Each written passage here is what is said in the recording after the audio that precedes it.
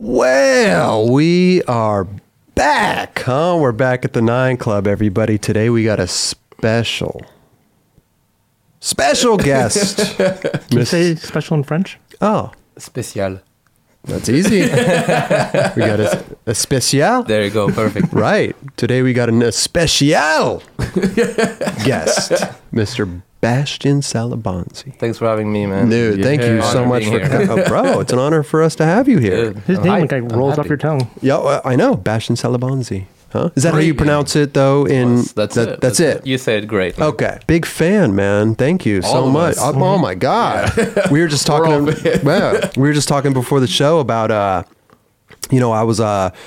always liked these certain tricks that you used to do. And I'm sure like other people were like, oh, kickflip front board down 16 and all, you know what I mean? Like stuff like that. But I always liked the ones of you skating the Barcelona spot, the Euro gap, down into the Euro gap. Yep. I always loved those tricks that you were doing in there, man. You talk about the tricks in the Lord's video. They don't give a fuck about us. I think so, but I think you also had some stuff in the real story. Sorry. Oh, Yeah. Oh, I don't know why. I always like that spot. Yeah, this spot is awesome. Dude. It's great. It's huh? harder to skate than it looks like. Yeah, when you what actually kind of get there, sketchy? you're like, whoa! It's actually gnarlier than it looks like on videos, but it's a sick It still looks gnarly on video. Was it pretty steep? Yeah, it's a little steep, and the gap, the hole in between, is not that tiny. Like you can't go super slow at it, and then you have like a kind of a gutter that's bent inside out. So when you're about to pop, you definitely see the gutter at the bottom. So it messes with your mind. So to commit, it takes a little bit of time, to get used to that spot. I like that he's worried about a little gutter, but he's kickflip from boarding like 16 stair handrail. It's like, where are you looking when you're doing a kickflip front board? Like, where are you? What are you? Where are you looking at? Like, you look at the spot where you want your board to land. and where is that? Like halfway? No, because that More. would mean you go full speed. No, you go slow at it. You go slow. Oh. At it. Because that rail in SF you're talking about is Sure. kind of low, so you don't the go Opera House fast one? at all. Oh. That thing's gnarly. But it took me. It was a battle for the mind, I was like, but also I didn't want to stop in front of it too many times because the more you stop, the more you start overthinking everything. Madness. So at one point, I stopped like about 2 or 3 times in front of it, and I was like, all right, like we put like pieces of plywood on the ground so it was perfectly smooth. Okay. So I turn around, I'm like, all right, if I do a kickflip bolts, I'm turning around, I don't stop. I push, On kickflip. flat ground. Yes. I push, kickflip bolts. I'm like, Yeah. all right. I turn around, do the first try, kickflip front board. That was- Nothing happened. I landed, slid, Okay. and the board flew away, and I instantly knew I could do it. But it's that first try. Wow. It's always the hardest. It's always the hardest. How many tries did it take you? About five tries. And then you made it down Jeez. every time? Yes. Oh my I never messed the kickflip. That would be a disaster. That was my goal. Just go home Yeah, safe. don't sack that thing. Plus, it's kind of weird because you drive from Huntington Beach to San Francisco to Sure. skate that spot. Right. So Did you you have go to straight build there? We probably skated other spot before. Like you might remember frontside tailslide fakie on a steep like black rail that was in SF too. Oh. Yeah. But that's what I had in mind. We were almost finishing the Sorry video, and I did a lot of kickflip front board in that era, and I really want a sick one. Right. That rail. I was more comfortable skating lower rail, that really tall one at that Okay. age. So I knew that height was perfect How for me. old were you? About 15 years old. 15 my years God, old. That's amazing. dude. When did you get on flip? At 14? I was very young. 12? They started to hook me up when I was about 13, 14. And then I started traveling. I went to Jeff's house to really meet the dudes. First Okay. time really skating with those dudes when I was about 14, barely 15, not even. Like my mom literally like wrote a note that like Jeff was my legal guardian and all That's this. what you have to do. Really? Yeah. Insane, because if tomorrow my kid is like that, I'm going to whatever, South Africa, and meeting that dude that you never met. Right. Write me a letter. I'll be like, yo, I don't know about that. What's up with That's that dude? insane, right? Yeah, no, my mom was amazing on Yeah. that. So they were supportive. I mean, you're 15 years old. Completely. You know what I mean? Like, but you started skating at like what, 9 years old? 9 years old, yeah, in South of France.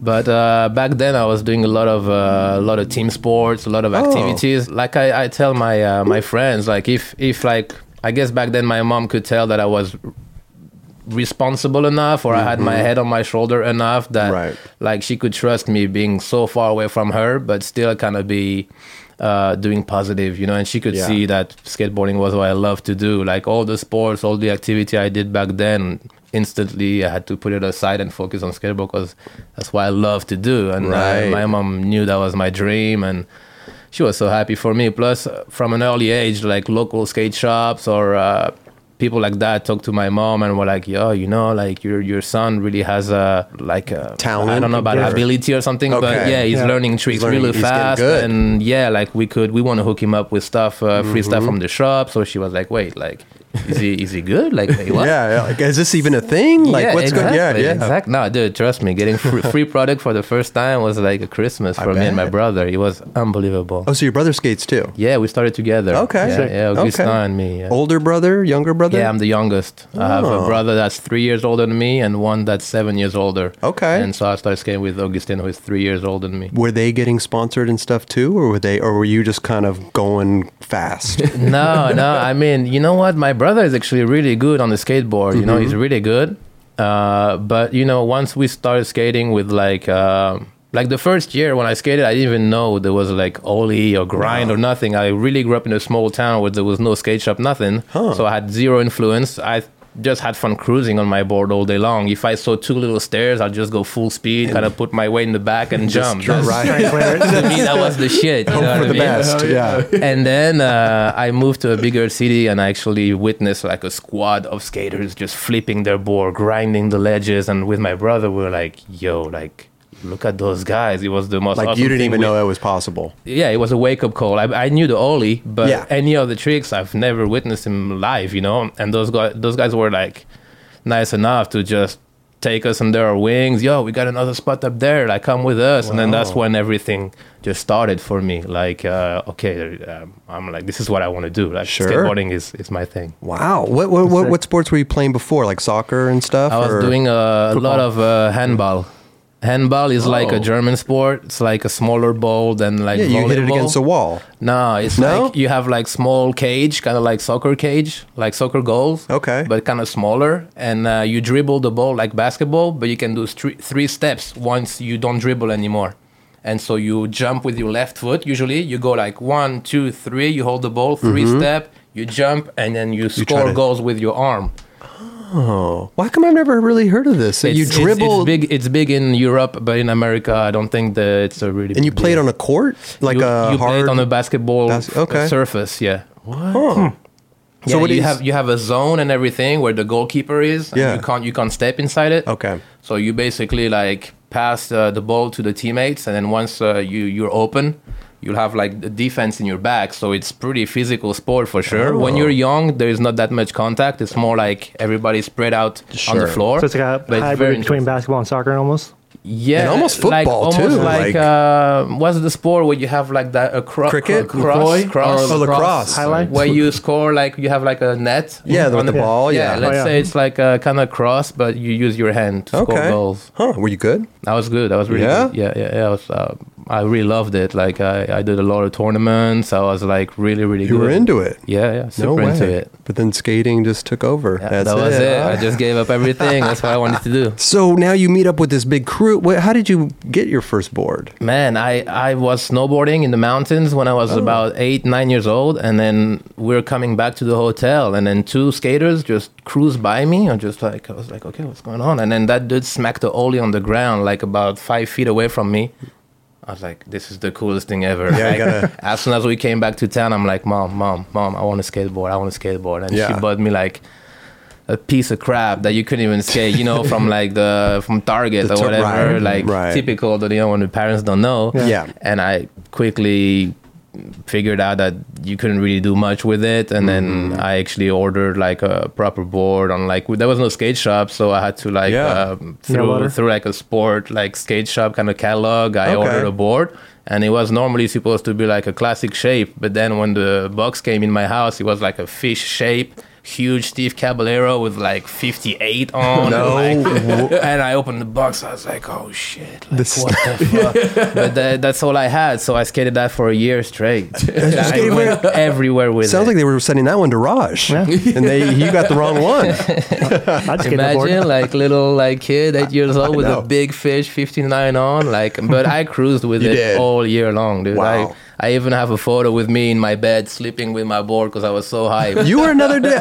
Yeah. Some people come on the P-Rod, show. too. Yeah, Paul Rodriguez slept with his board. I'm not surprised. I did exactly the same. No way. Yeah. I know it sounds kind of sus, but I slept with my No, board. no, it's fine. It's fine. It's just like, it's amazing to me because I think I used to just put mine in the garage.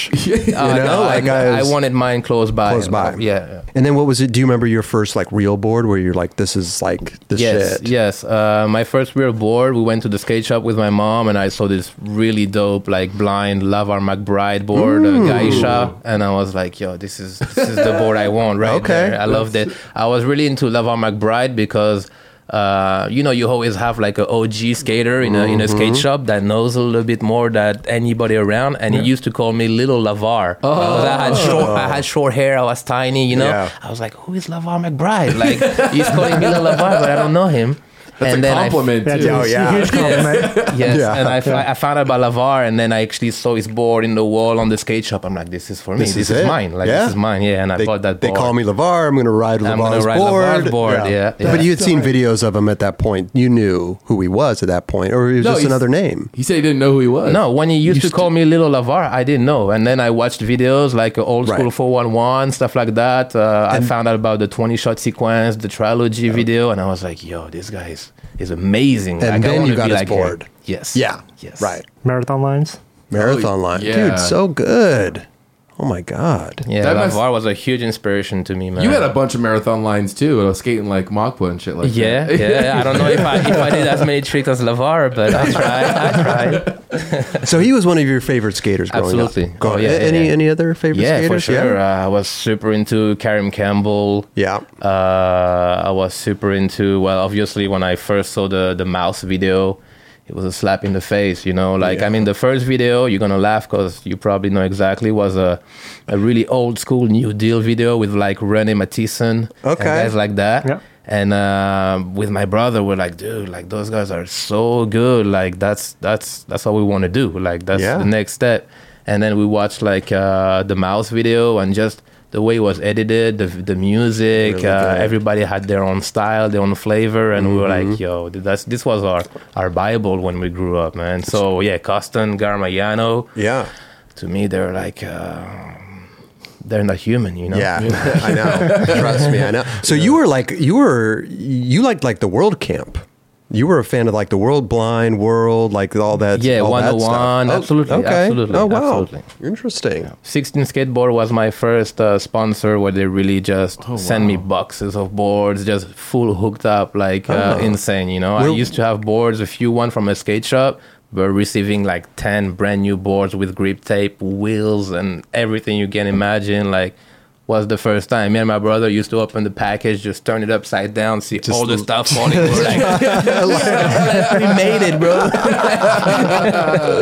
Because we didn't have nothing. Right. So, dude, it was the best thing, man. Like, That's awesome. Just seeing my brother setting up a brand new board every time I receive a package felt so good. Or just going to the spot with like brand new wheels, brand Oh, new it's the board. best, like, right? It's the best thing. Because also too back then the World Industries dudes would all ride brand new shit all the time. They had crispy wheels, crispy boards. Like I remember I was always like, I gotta ride the new shit. Yeah, plus you don't know? realize how like great it feels to actually pop with a brand new board. Like you used to change the board every like 6 months, 7 months, and then all of a sudden you receive like 10 boards every 2 months. So your board hit a wall or something. Like, I might have to change. Yep. Totally. And where was the 16 skateboards? Where was that from? From California. Oh, were they? Yeah, You remember that? They're I like don't remember they're like a 16 down skateboards. branch Firm. from Invisible. You Oh, remember really? Invisible? Oh, I know Invisible. all the young kids No, were I riding know. for 'em. Okay, I don't know. I don't know. Jared rode for 'em. I thought that you rode for like Termite. No. No. How did they get a hold of you? How did you get hooked up with them? Well, I did a contest in Marseille. And it was a Vans Warp Tour. And back then, I just thought it was a regular contest. But actually, the winner of the contest was sent to Ventura, California to represent the country which he won the stop from. So I'm like 12 years old. I'm skating a contest in France, missing school. Yeah. Next thing I know, I win. And the dude is like, oh, by the way, like in October, you're going to California, Ventura to skate the final amateur. I was like, what? Like, I'm going to America? No way. And then in October, me and my brother, because I was so young, my mom was like, yo, you're living with your brother. You're not going alone. Right. We went to Ventura. Amazing trip, bro. Like, only thing that was kind of crazy, like I came from a small city. And when they picked us up from the airport, it probably took us about, to me, I don't know if I couldn't wait to get there or whatnot, but to me, it felt like eternity to get to Ventura Hotel. It felt like 5 hours or something. Right. I mean, we flew for 14 hours. Then we got picked up by the Vans van, and then we drive for 5 hours to get there. So I was super excited, but it took forever. And I was like, yo, when are we getting there? I was so excited. And I ended up second at that contest. Billy Rohan won the contest, and I ended up second. Wow. It was no age. I was against dudes that were like 20 years old, and I was like just a little shrimp in the middle of the skate park, like it was crazy. And then Rodney, which was the team manager of 16 at the time, saw me skate. He's like, yo, like Vance already hooked me up a little bit, sent me packages. And then, I didn't have anything going on with boards. And Rodney was like, yo, we would love to help you out.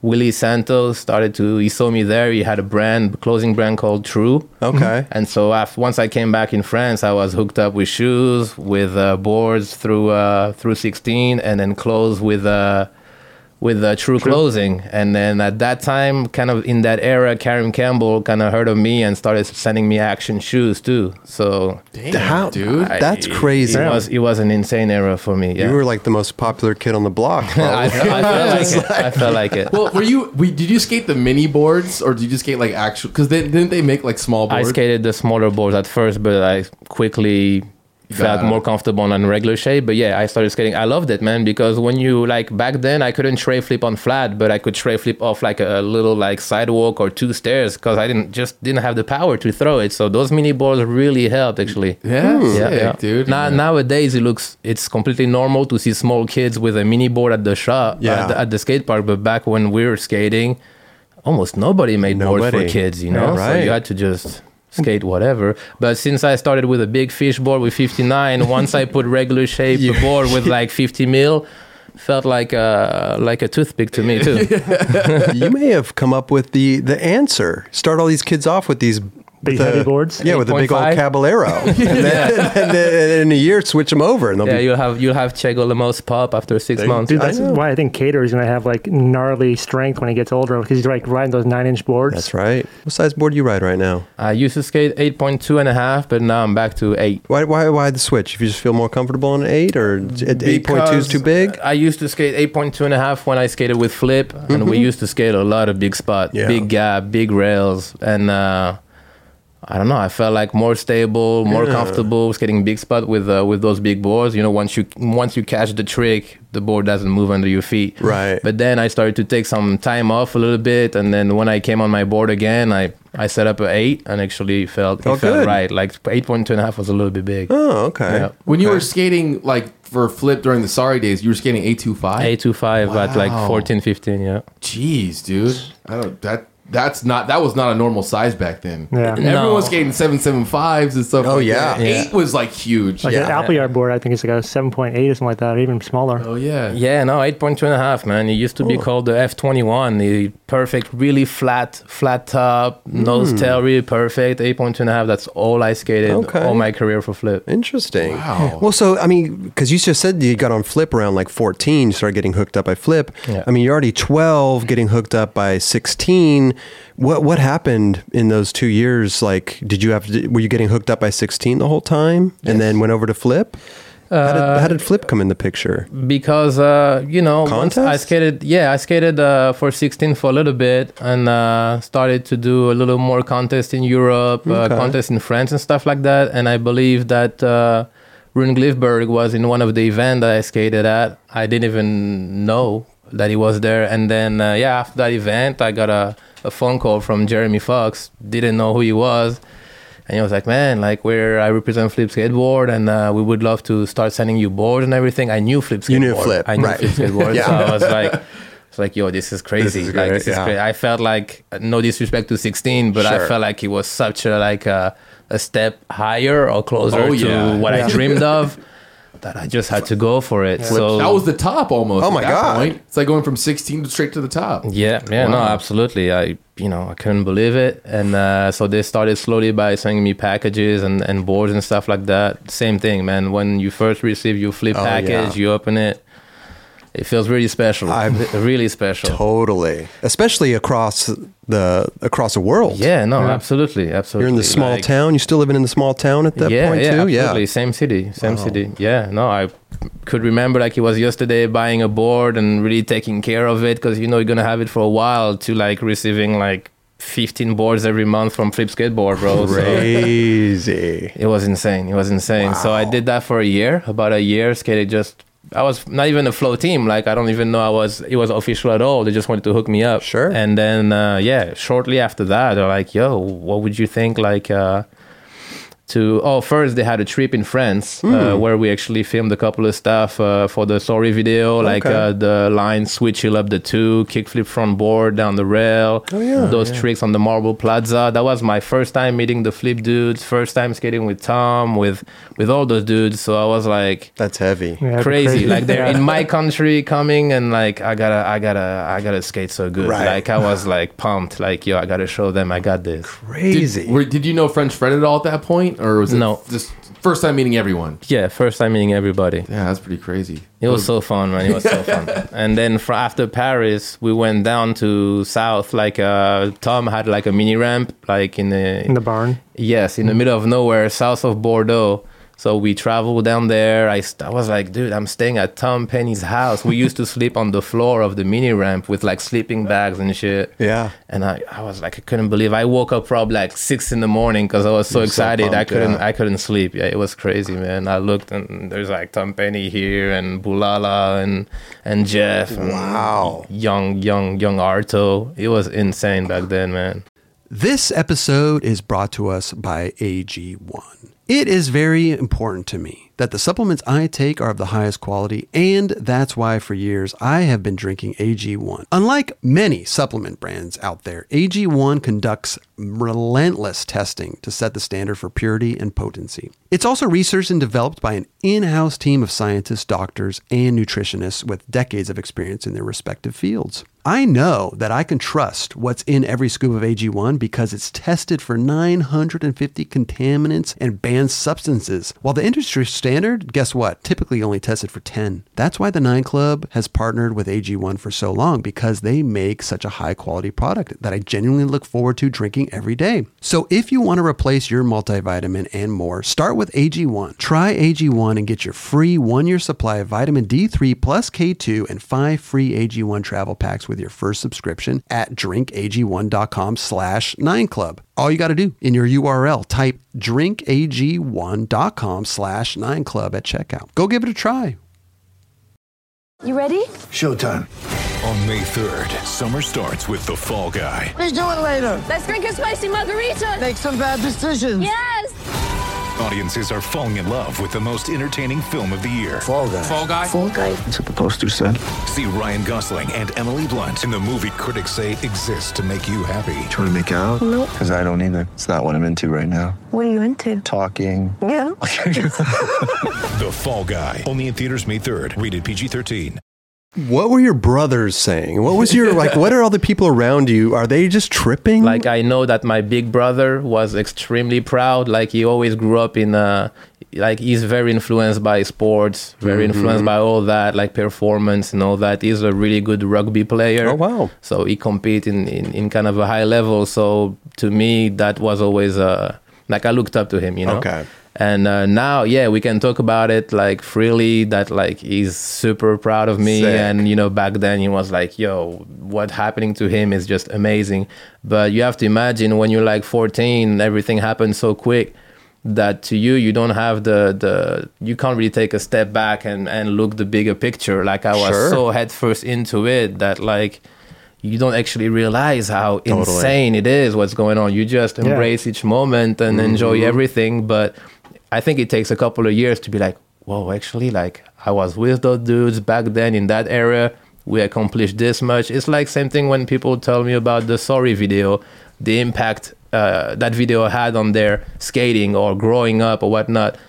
I never realized that making the video, even being at the premiere and seeing the video, Right. I never realized it, because as soon as we finished that video, 3 months, 4 months later, we were like, all right, we're making the Really Sorry. So you're like, all right, this is done. Right. We are already looking moving so on. much forward. Yeah. So it takes time to realize things you do. Oh my God. I'll even sometimes right now look back at stuff and I'll be like, that's crazy. Yeah, absolutely. You know what I mean? Absolutely. Like, that's crazy. Yeah, you're so involved that you're just looking straight You're just ahead. going. Yeah. Right. And people ask you like, what was that like? You're like, dude, I don't know. I was just living. You were just Yeah. skating Yeah. and just, yeah. It was you were just in the moment and you weren't thinking about what.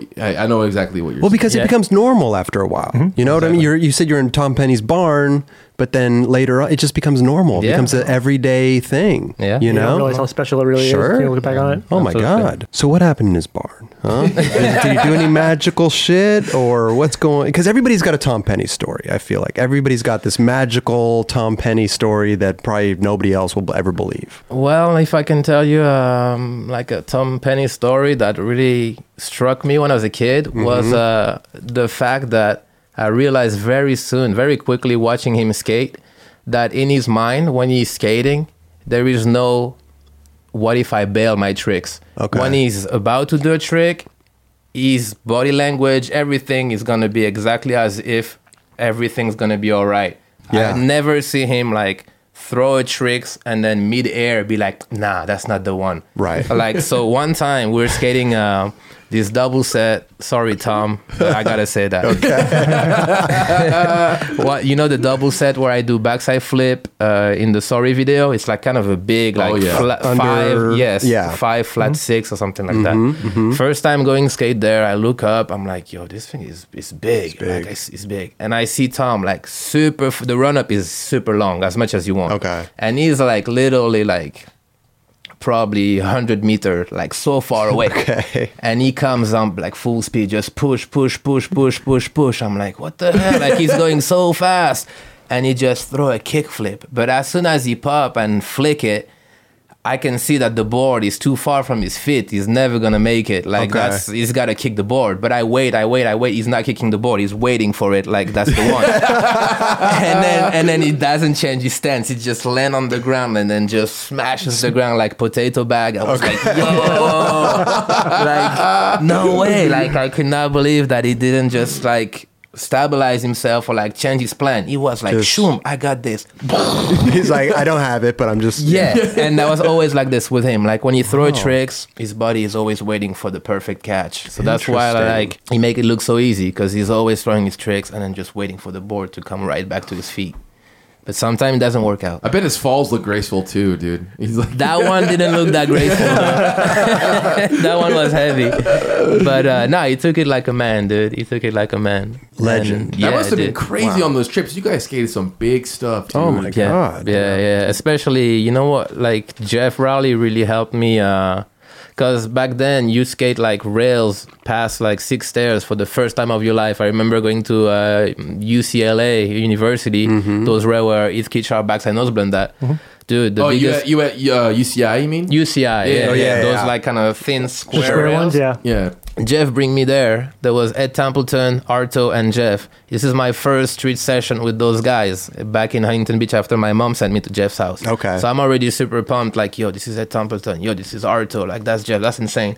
And I never skated a big rail except like park rails. And I get there, I walk, like the rail is literally like up to my shoulder. When I walk to it, I look how long it is. I'm like, yo, if I ollie and hit my nose on the rail, You're I have done. the time to sack like 3 times by the time I like, Right. I was like, Jeff is crazy. Jeff is crazy.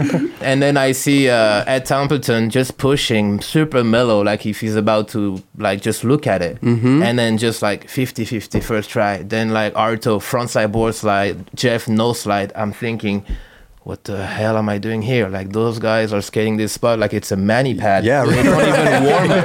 They're actually warming up on Yeah. the spot. Yeah. And that's where it was a huge slap on the face. I'm like, how can they actually commit straight away onto a spot where you cannot do a mistake? Right. And then Jeff was like, that's what skateboarding is about. Like your fear, Yeah. your like negative thoughts that you have in your back of your mind. That's what you have to control. That's the battle. And I never heard that like side of skateboarding. Like, what do you mean mental? Like, it's a game. Like, Yeah, what do you yeah. mean you're scared? Being scared is like a fun part. Right. So I was like, oh my God. So actually he is feeling a little bit of fear, but it makes it look like if it's nothing because he mastered it. And so skating with Jeff was a big lesson of like, you're about to jump on it, but you're like, I know I'm scared. It's normal. It's part of skating. And if I want my level to go up, this is something I'm going to have to control, to deal with, Conquer, to master. yeah. And Jeff really helped me because he was someone that like, in the morning, he wasn't like, we're going skate. He's like, we're going on a mission. And you could tell on his face, like the straighter his face looked like, the gnarlier you knew the spot was going to be, because he bigger was the ready mission. like a war, dude. He was going in like for war, dude. Did that intimidate you at all, or were you down for the war? Well, man, like the first week, like you're still jet lagged, you're Sure, excited, and you're like, yo, I don't feel like going for war right now, man. Like, I just want to get used to what's going on. Yeah, man. yeah. But then, once I heard we were filming for a video part, and I saw the level. yeah, like the average things they're doing. Dude, trust me, I don't know what I was thinking at night, but I was like, you got to get your shit together. Like, Okay. I want my part to be dope. Of course. I mean, look at the team. Yeah. I know, but Like, imagine you're- a little bit the pressure. You're 15 years old. You got, Trust I'm me. gonna have a video part with Tom. With that was crazy. That was a But obviously, go Yeah, and ahead. doing the was a first hi- flip video. It was a highly anticipated Oh, video. my God. That, people were talking about that for at least 2 years or a year or something But like obviously, they had the confidence in you to come out with the video part alongside of them. Honestly, you know what I mean? I don't know what they saw in me. Truly, Yeah. to be like, yo, you're like 14, but we're gonna give you your part in the video. that. Was that like Honestly. your first They part saw pretty much? something. Yeah, that was my first real part. I had a video part in like a small French video called The Puzzle before, but yeah. actually like a board company video part. That was my first. Wow. That was awesome. A great video Oh my part. God! Come on, bro. Dude, you know what I love That's about insane. that part is like some of the stuff was so gnarly for like everyone did gnarly stuff, but you were really good at doing gnarly stuff, but you'd bring it back and skate ledges and manual pads and then go back to skating some gnarly stuff. Yeah, the good mix. Yeah. It was such a good mix that I could totally relate to what was going on. And it was crazy to see a young kid like that doing all that stuff. That's Oh, true, thanks, because bro. sometimes you can't That means a relate to lot. these just hand round. You get overloaded when you don't. Like a person like me and Kelly did. Yeah, Raj, it's like we after don't- the Mega Ramp part almost. Yeah, yeah. Yeah, no, I Yeah. see what you mean. Yeah. It's very diverse in the street realm of Yeah. like skating every little obstacle, you know? Like honestly, the like one the biggest compliment, because like I told you make the part and like you're so into it that you don't really stop and take a second to be like, yo, yesterday I just did that trick, that was Right. cool, that was the first time I skated that spot. I was just like, okay, the clip's done, what's next for my video part? And then my brother Augustin, which I started skating with, I was with him at one premiere of the Sorry video, and then after we were done watching the video, he looked at me, he's like, after my part, he's like, yo, I can't believe I just watched, that was you on the screen skating. really. Yeah, and that really was like, what do you mean? Like, we started skating together, but he's like, you did some shit that, like, to me, that was not my little brother on the screen. Like, what the Wow. hell happened to you, bro? Yeah, he became a superstar. That's when That's I understood, like, crazy. well, my level, skating with Jeff and those dudes, my level really took, like, that jump where even my brother was like, bro, what? Like, what? What? Like, what are you doing? But Yeah, dude, who are you? You skated with such confidence in that part, dude. You stomped every trick and you were going so damn fast. yeah. Like it was crazy to watch a little kid be that fucking on point, you know? Yeah, just all bolts. Yeah, it Yeah. was so sick, dude. Thank you for doing that. Thanks, man. That means a lot. That means a lot, man. And it was tight because I like seeing people now doing the kickflip pretzel stuff. Yeah, You were I like see the that. first one to ever really do that. Yeah, but by the way, I gotta give credit. I didn't invent that. Like one skater from Marseille Oh, really? called Rat Boy. He's the first dude I saw do kickflip with pretzel. Oh, yeah. I was like, oh, that looks kind of fun. And then I tried it. I kind of like was able to do it. And one time we were at the Dome, and I just threw it down some 3 stairs, and then. It would just Since went the crazy. story was a big video, people Yeah. really saw that trick from me, but I didn't make that trick. no Rat Boy. Rat Boy did Rat it Boy. Rat Boy. from Marseille. Did any of you guys go to the premiere other than Bastien? Obviously, did you guys? Go to I the didn't go to one? the premiere. No. I Okay. went to that and I was like, holy fuck, that was an overload. Yeah. That was such a cool premiere. It was kind of crazy because when they're doing the edit of the video, they're like, it was kind of in that Minig Matty era, kind of. Sure. And they're like, yo, we're going to make a video with 0 slow-mo in the video. I was like, really? Even for the like really good stuff? Yeah. No slow-mo in the video. That Jeff always call. I was like, Jeff and Fred. Yeah. And I was like, wow, that's going to be overwhelming. Like 40 minutes of like tricks. That's pretty gnarly, man. But, actually that video was good. Yeah. No, But they were slow mo, really didn't they? Yeah, but barely, man. Not many. Your part there was, I remember that. Oh, I mean, Minnick Matty, like, was way slow-mo and stuff. Yeah, there was a lot of Yeah. Were you filming a lot at the same time when Minnick Mahdi was going on? Were you, like on the same missions? No. Because I felt like you guys skated the same spots or anything like similar spots, but I didn't know if French Fred was skating. No, I was not skating with the S squad or like we didn't. No, they're really doing their project on their own. We're not with those guys. So 3 months later, you start filming for Really Sorry. Yeah, really quick, man. Like Really quick. The first premiere was in Tokyo. We came home after those premiere tours. I remember, man, we're not like, yeah, let's party. We just made a sick video. You didn't even get to enjoy it, almost. Not at all. Yeah. But you know what? It was kind of good because it was really good to not lose that momentum, you know? Sure. Because I was so inspired, so motivated from skating with this And squad. you're young.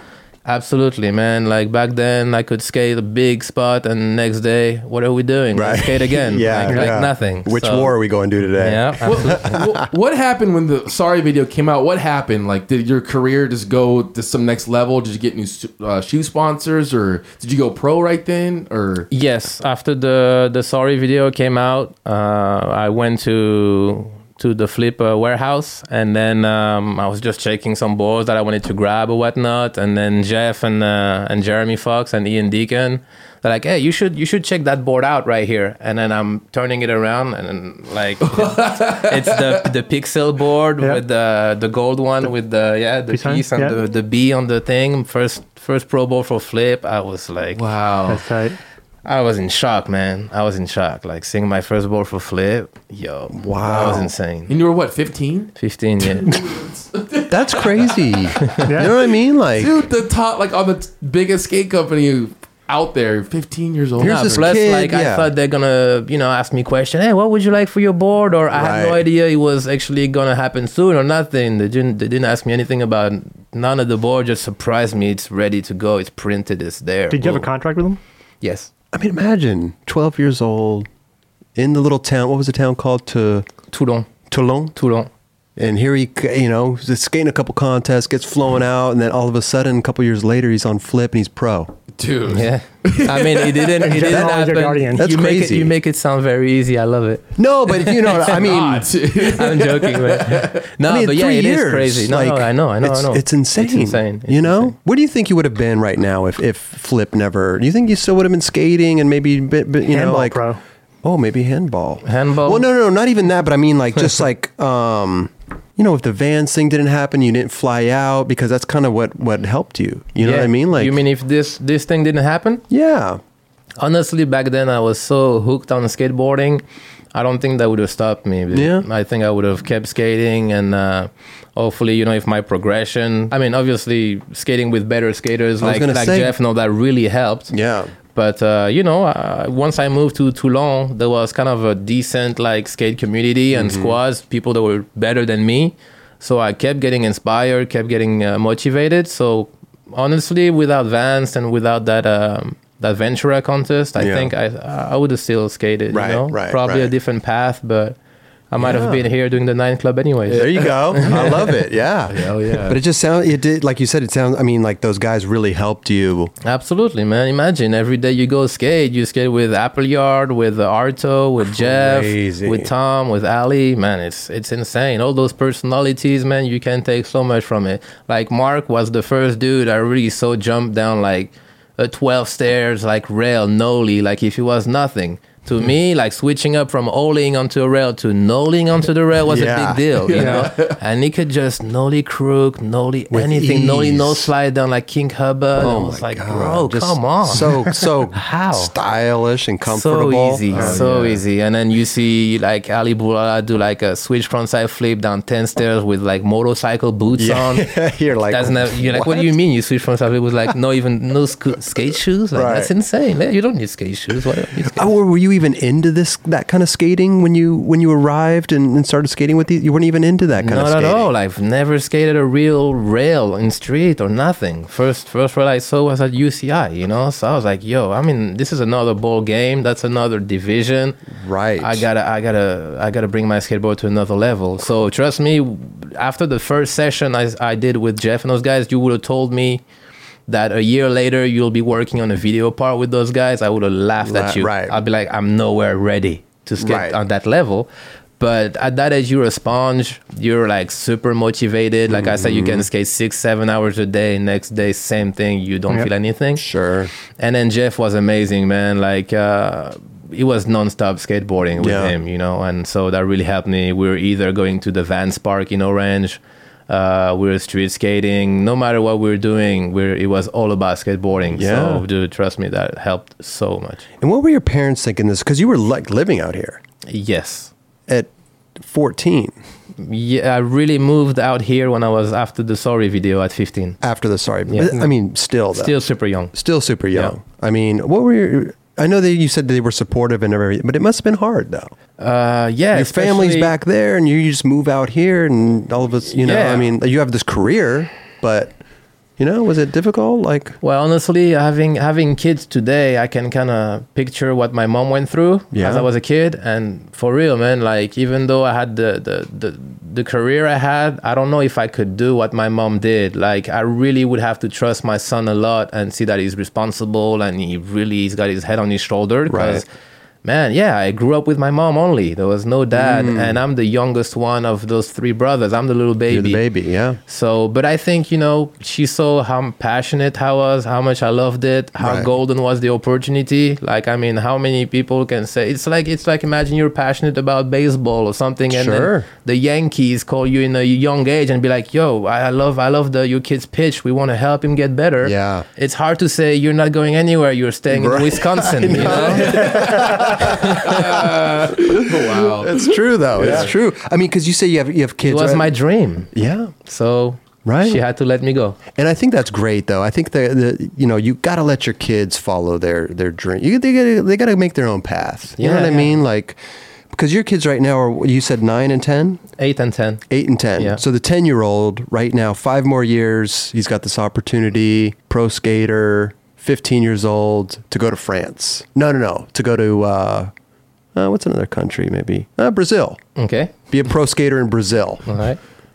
What are you doing?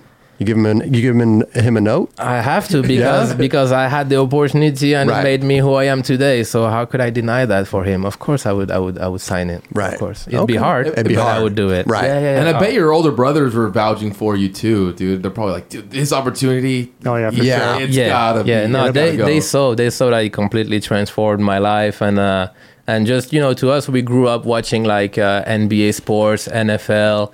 Like, we're huge, like, you know, influenced by American hip hop and all that. So the American culture was always in our life growing up. So having that opportunity to go to America for the first time and with my older brother was huge. So being able to go back with like through skateboarding was amazing, man. And we grew up watching American brand videos. We used to dress like really influenced by America. So going there, having the opportunity to go there was huge, man. Was huge, unheard of where I came from. Damn, dude. Here you are. Yeah. Here I am. Here you are. So Really Sorry comes out. I mean, right now you must have been feeling like, I don't want to say superstar, but you must have been getting a lot of attention.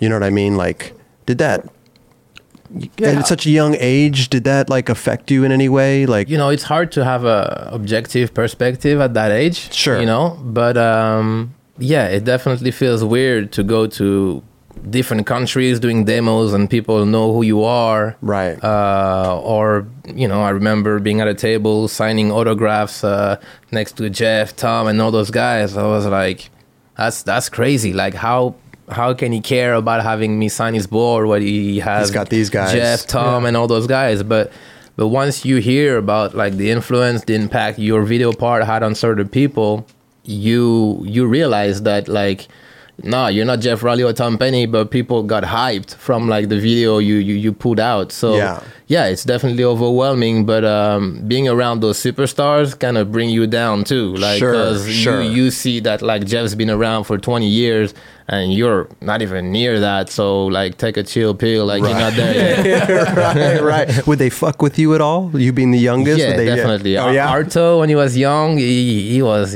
wild. Oh, really? He was a little devil. Yeah. You took it well? Or you just yeah, because I had older brothers, so I knew what it was. I know how it was, but no, they were actually super cool. You know, they didn't really fuck with me too much. And at this point in time, too, like, really sorry. Did you say you Etnies or still Vans? After the sorry video, I was still writing for Vans. Still writing for Vans. Yeah, pro shoe on Vans, right? Yeah, pro shoe for Vans. Yeah. Wow, that's amazing. Yeah, I love that shoe, man. I love that shoe. My mom still has a pair of that. And what happened with Vans? Well, I had the opportunity to switch it up, man. I skated for Vans since I was like 12, 13 years old. So when the opportunity came up with Etnies, plus Arto was doing the switch to Etnies, and I was skating with him a lot. Pierre-André is French and he's the boss. So I was like, man, that sounds like a very cool new chapter, you know?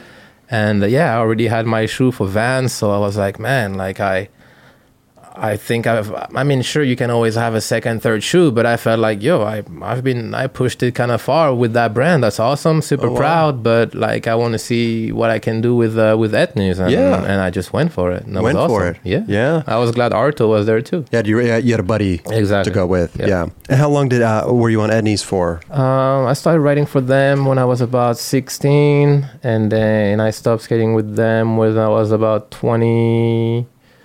I would say 20, 21 years old. Yeah. Going back to the big rail real quick, we were talking about before, maybe not the 16, but when you were like, skating with those guys and they were just skating the rail for fun, warming up and all that stuff. When you were going to try your first, what was the first trick you did on a big rail like that? Was it definitely regular board slide? Just regular board slide. Yeah. And were you just scared shitless, or did you just say, "I'm going to go"? Scared. Yeah. Were those guys there too? Were you like, I have to? They were there. I gotta kind of just do this without saying anything. Like, you know what I mean? Like, yeah. No, it was a source of motivation, because I'm like, if they can skate that rail like that for fun, because dude, the UCI rail, like Ed Templeton did frontside feeble down it, Arto did the volley grind down it, like that day I was like, like, they're human, there's got to be a trick to it, like, how can they skate this so easy? So I'm like, okay, come on, I gotta do a board slide on it. Like, just push yourself, and it's gotta be possible. Right. And since you're so small, you have no pop, I was like, I gotta go super, super fast. And hit the rail down towards the bottom. Yeah, that's what I did. That's it what you worked did. out. Yeah, I didn't sack. Right. I just trip out on these rails. You know what I mean? Like, just like a kickflip front board down six. Like, I trip out, like, how... so much commitment on that. That is just, it's crazy to me, Well, it's like, where do you aim? And like, it's like how fast to, like, all the tricks. So many things trip me out. Came from front boards. And what trick tripped me out that you would do? I'd never done this one before, but the crook back lip. Oh, you got known for that. Yeah. I was like, where did you get that inspiration to do that trick from? From Florent and Marfang. Oh, yeah. Flo Marfang had a really dope one. He even did nollie crooks to back lip, half cap crooks to back lip. Okay. And we skated like a Euro contest together. Oh, sick. And I saw him do a crook back lip. I was like, whoa, that looks really cool. And Fabrizio Santos used to do those too. And I saw him do that with also a crooks 1 foot. Oh, yeah, I whoa, remember that was insane. That was so nuts. Yeah, dude. When you see that as a kid, you're just like, yo, is this Tony Hawk Pro Skater or what's going on here? Right. Yeah. So, Flo is the first dude I saw do crook back. You kind of ran with it, though. I did. You kind of took it and went, and and you see him now, and you're just like, crook it was back cool, lip. But then, like, if you do one, you're just like, that's pretty nice. Yeah, you know what I mean? No, like, because you and like Fabrizio were like the originators, and then the more I kept seeing it, I was like, all right, dude, don't take their tricks anymore. Yeah. I was like, that's Bastien's, dude. Totally. Yeah. Totally. What was it? What's one trick that people always come up and talk to you about? Is there one, or maybe two or three that people always just come up and say? Back then was definitely kickflip from board. Yeah. But nowadays is the cab flip. Cab flips. Yeah. Yeah. Oh yeah. Okay. Either cab flip or double backside flip. Double That's what backside people flip. tell me the most. Yeah, about. Let's see a double backside flip, or let's see a cap flip. Like that's like. You got big spin flips really good too. Oh, Dude. yeah. I remember at the I think it might have been the first one, maybe the second one, the Gooby versus regular. Yeah. And you were there, dude. That was the craziest skateboarding I've ever seen. This dude, big flip, Caballero flipped everything. Didn't you? You must have won. Yeah. For that time, but You talking about the year where Clyde Singleton was there? I don't know. Yeah, I think so. Clyde, and there was Ryan Sheckler was there also. I remember Sheckler was there. Yeah. I think Antoine was there. Like as a little kid, he was just skating around. Oh, It was wow. pretty nuts. But yeah, man, Caballero. How did you get so confident with the Caballero flip on like everything you could do? Well, I did it a lot at first on like pyramids. Like I skated a lot of fun bucks, a lot of pyramids, and I was always like, all right, you know what? Like last thing you want is to hang up like at the bottom. Like so, make sure you have like double the speed you need for everything you do, and that's how you skate like fun bucks really, really easy or comfortable. You don't worry about the speed because you know you have plenty of it. So what I just focused is the timing where I pop my tricks. And then once I pop the trick, basically the trick with cab flip is you don't want to think about the kick flip because if you do it so hard, you're going to push the board away or it's not going to follow your body in the air. So you flick it super gently, like pretty much almost nothing so you don't disturb the rotation. And then, that's how I learned it, like doing it over like big fun bucks in the Euro contest. And that's how I kind of got used to doing that. So focus on the pop. Yeah, really just the pop and then the flick is like barely there. You'll have time to flip it for sure. It's a sick trick, dude. I like that trick. Yeah. It's a good one. You ever done one, Chris? I do, yeah. I've done Yeah? it. Yeah, for sure, on flat ground. It's a good trick. Not down like, not on a rail or anything, but You think you can do one right now? Against Mike? I don't have time right now. But so now you're on flip, you're doing all this stuff, you switch over to Etnies, right? Everything's good, chilling. What happens, bro? Well, I started moving in the US when I was 15. So the timing you're talking about, I was about 21 years old. 21. And, I come from a French culture. I spent like 6 years just 100% dedicated to skateboarding. Right. And I felt a little burnt out and I started like to get a little bored in Huntington Beach. I mean, the day off when we were not skating, like luckily I had music, but besides that, I was never like, oh, you know what? I have my free afternoon. I'm just going to walk down Main Street and sit and look at the beach. Like I was at home just watching, like music concerts or videos, but I was just getting kind of bored, burnt out. I felt like going back in Europe, maybe spend time with my fam and all that. And plus, back then I was not easy to deal with. Like if I thought this was the best for me, no matter what you would say to me, I would stick to that and I would not listen to anybody. Okay. So I was not easy to deal with for sure. But I decided I either skate a different way, like let's say not being in America as much, Sure. or I'm out. Like I was Straight like, up. yeah, kind of. Like I kind of told the flip dudes, yo, like I need to go back in Europe more often, and they Okay. told me you gotta be here in Huntington Beach, Right. and You were I like, wasn't having it. No. You already had your mindset. Yes. Yeah. They couldn't tell you. They couldn't talk you out of it. No, but plus, you know what? Like, honestly, back then, I was like, man, like, that Sorry video was amazing. Like, I'm so proud of what we did. The Really Sorry was awesome. All the trips, man, imagine, like, between 15 years old and 21, I pretty much traveled everywhere in the world. We did demos after demos after demos, just tours, just contests, signing nonstop. And so I was like, man, like, I feel like I gave back enough so that you guys can give me that freedom. Right. And they were not ready to let a rider kind of slip away from a couple of months a year you know what I mean? And I wasn't having it. Were you guys working on Extremely Star at the time too? Barely started to hear about another video project. Yes. Back then too, there wasn't the social media that there is now. You go to Europe and you're kind of gone. You're kind of lost in Europe, right? Like there's no like. I feel like you see more European footage now than ever. Of course. Yeah, no, for sure. Like if all the social media was in place right now back then, you could have easily. Yeah. They probably would have been like, oh yeah, sure, go. Film some clips, Instagrams, and do all the shit, whatever. Yeah, no. To them was like, we're not gonna see you. You're gonna be off the radar, and definitely they're thinking about working on that video project. Yeah. So it was not going in their agenda, so it wasn't working out, you know. So you were out, you just said, I gotta go, this is it, they want, and then so you went back to France. Did you go back to your hometown? Back then my family moved to Paris, so I went to Paris. Yes. Okay. What did you do when you got back? Well, honestly, it felt good to take a break from skateboarding, you know. I still loved it as much as before, but I was a little bit overfed because I was just dipping in skateboarding for such a long time that, you know, once you're off and you don't have obligation, you definitely want to do other things. So I was, you know, super focused into like music, spending time with the family. And then back then, that's where I met the mother of my child. There you go. Of my children. So look how it works out, huh? Yeah. It's crazy. I'm glad I made that choice, because if not, I wouldn't have my 2 kids right now. So crazy. I can't be sorry for that. Or really sorry. Yeah.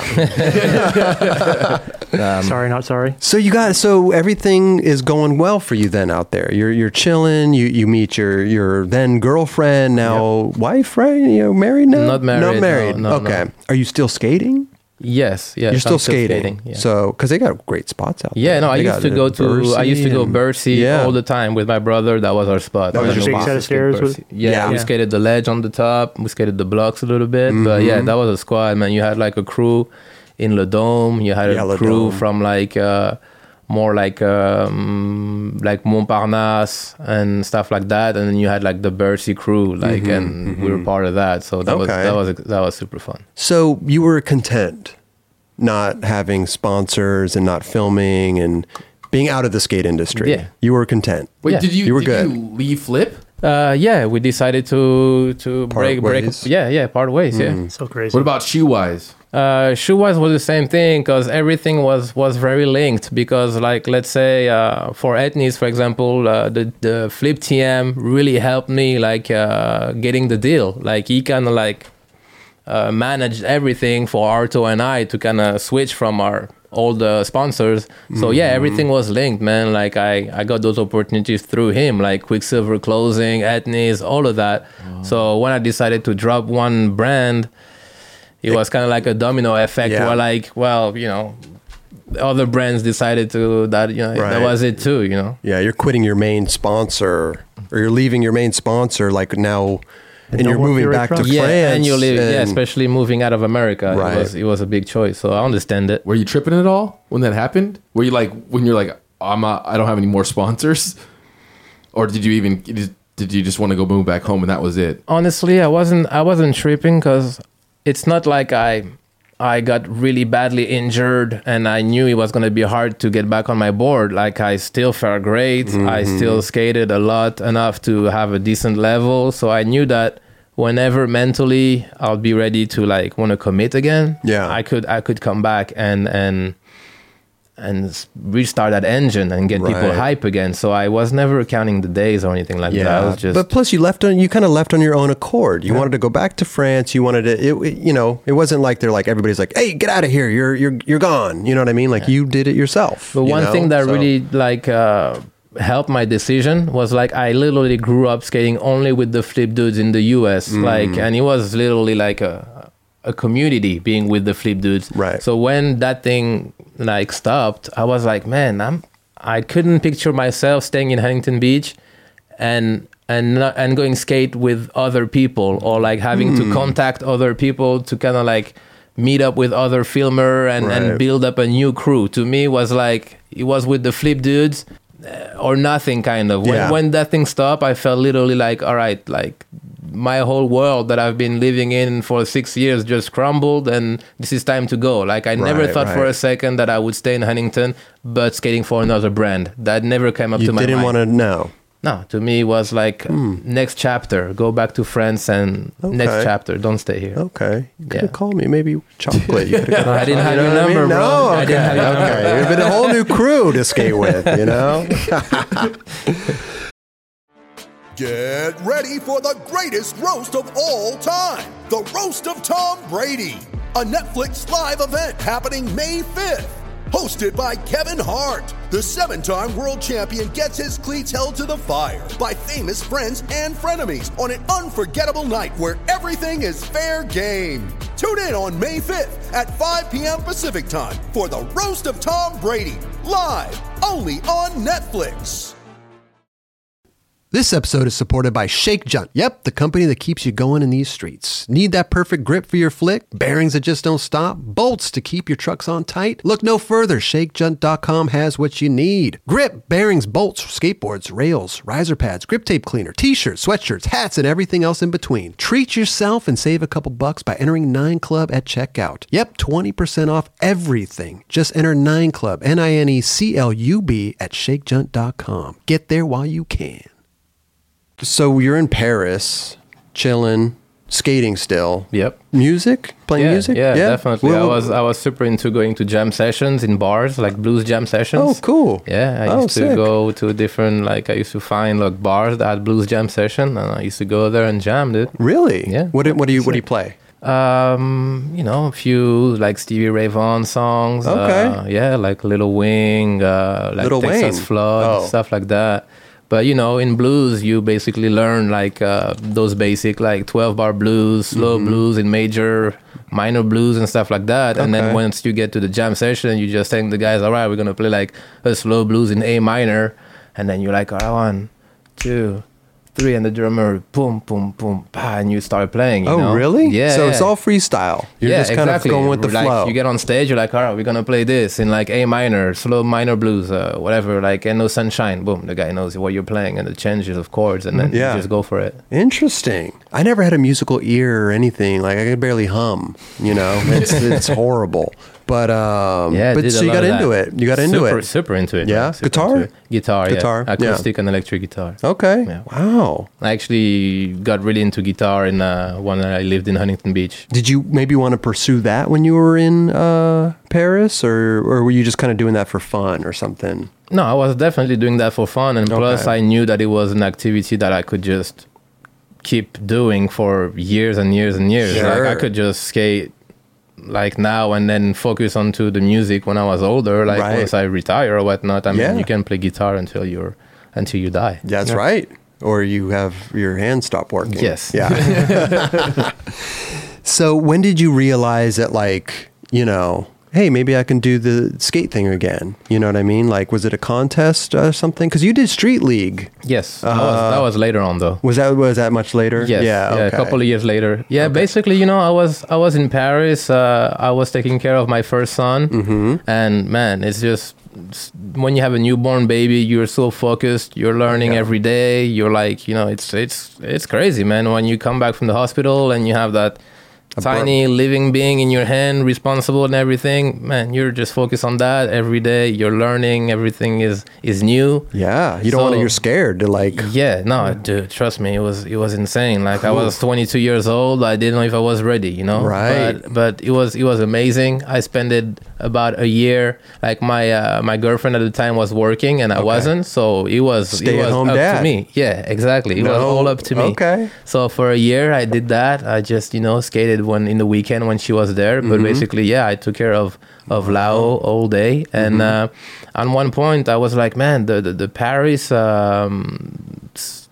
spots and the way you just take the metro and go to one spot. If you want to move to another one, it's another mission kind of. I'm kind of over it. And I grew up in the south of France, like I told you, and they have a huge skate park about 15 minutes from Toulon called Hyères. Okay. And in Hyères, that's where all the homies I met in Toulon, that skate squad that took me under their wing, that's where they all lived. And they had that huge concrete skate park back then in the south. And I was like, man, you know what, I need to go back with my real homies from back in the days, skate that amazing skate park, and I need a break. And I want to focus on skateboarding. I still have that flame in my heart. Sure. I was so hyped into skating again, and I really realized that once I got there, and it was middle of the summer, we could just skate all day, every day with my homies. And then naturally, man, seriously, I was not all right, I gotta get my level back or nothing. It was just back with the homies. Fun. Pure 100% fun, dude. Right. No sponsors, nothing. I remember I used to even buy boards from the skate shop, so I'm good to go. I didn't care. And I just skated there for months and months straight. Sick. Just that's why I started to really like if I had a trick down really well, I was like, hey, why not trying double? And that's why I started doing a lot of like double kick flip, cap double flip front board. It's at that skate park that I started to like go that direction. And at that moment, there was a contest in Paris called the Tony Hawk Show. That's the one where you just kind of killed it with a big 4 or whatever. Yeah, that contest. Yeah, the Tony Hawk Show. Yeah. And it was very special because my older brother, which was my role model, it was going to be the first time he saw me. He lives in Paris, so I knew he was going to be there at the Tony Hawk Show. And I was like, man, I feel like it was literally one of the strongest I ever felt on my board at that era. Oh, wow. Like the board control. Sure. I really felt on point back then. And I was like, man, I'm like so hyped to show my big brother like what I can do in person. Live, in person. Yeah. We're not talking about a video there. He's actually going to be there. Yeah. And that day, man, knowing that he's there in the crowd, like I felt like my board was the size of this table. I could not fall. Couldn't miss. Yeah, because he was there. I felt like in the zone from like the minute I stepped in the skate park till the contest was finished. And I was in my own world, you know, like looking back at the footage and stuff, like I can definitely understand from like an outside perspective that like people thought I was literally insane because like you I'm like super expressive. Exactly. I was like over expressive and like the energy was up to the roof. So I can relate, like I can understand. But to me, it was like, you know, you have like that one night, that one dinner to like talk to your like first like high school crush that you didn't see for 10 years. You know what I mean? That moment was so special skating for my bro that, I completely lost touch and I was like in the moment, just like enjoying it. Like, all right, like this, I haven't tried that trick in the warm up, but I'm going to do it first year right now in that 15 minutes jam. Yeah. So that moment was really insane for me. And after that contest, that's when Jart, the board company from Spain, of course, reached out to me and were like, yo, like we'd love to invite you to Irún in Spain. And we want you to visit the warehouse, the company and everything, and we want you to be a part of Jart. Oh wow. So that's how Jart started. Like I went down there, met everyone, so the board factory, met everyone, and I was like, yo, I love what you guys are about.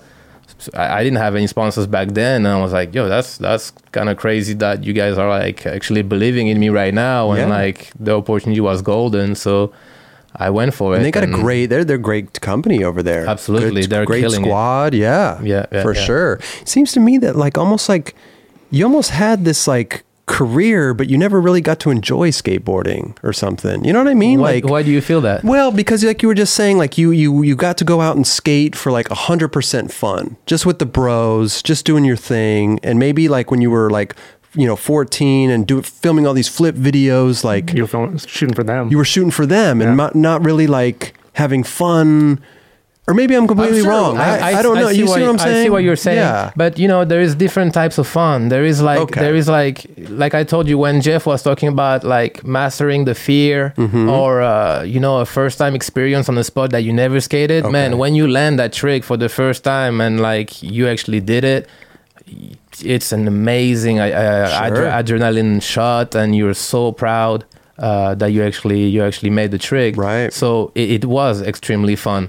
But I mean, you can't really compare like a year and a half process to film a video part to like a session with the homies where you grew up in the south of France. Yeah. That's just what I needed. Like something simple, no pressure, no like, oh, what trick do I need next in my video part? Right. Or like you get to a spot and you're like, oh shit, this trick's already been done. All right, I gotta think about something else. Just pure fun. Yeah. So it was different. That's what I needed. Something simple and something where I could just have 100% fun. And plus, I feel like when you skate in a team like Jeff, Arto, Tom and all those guys, there is a certain spot that you need to fill in a team. You have to contribute to something.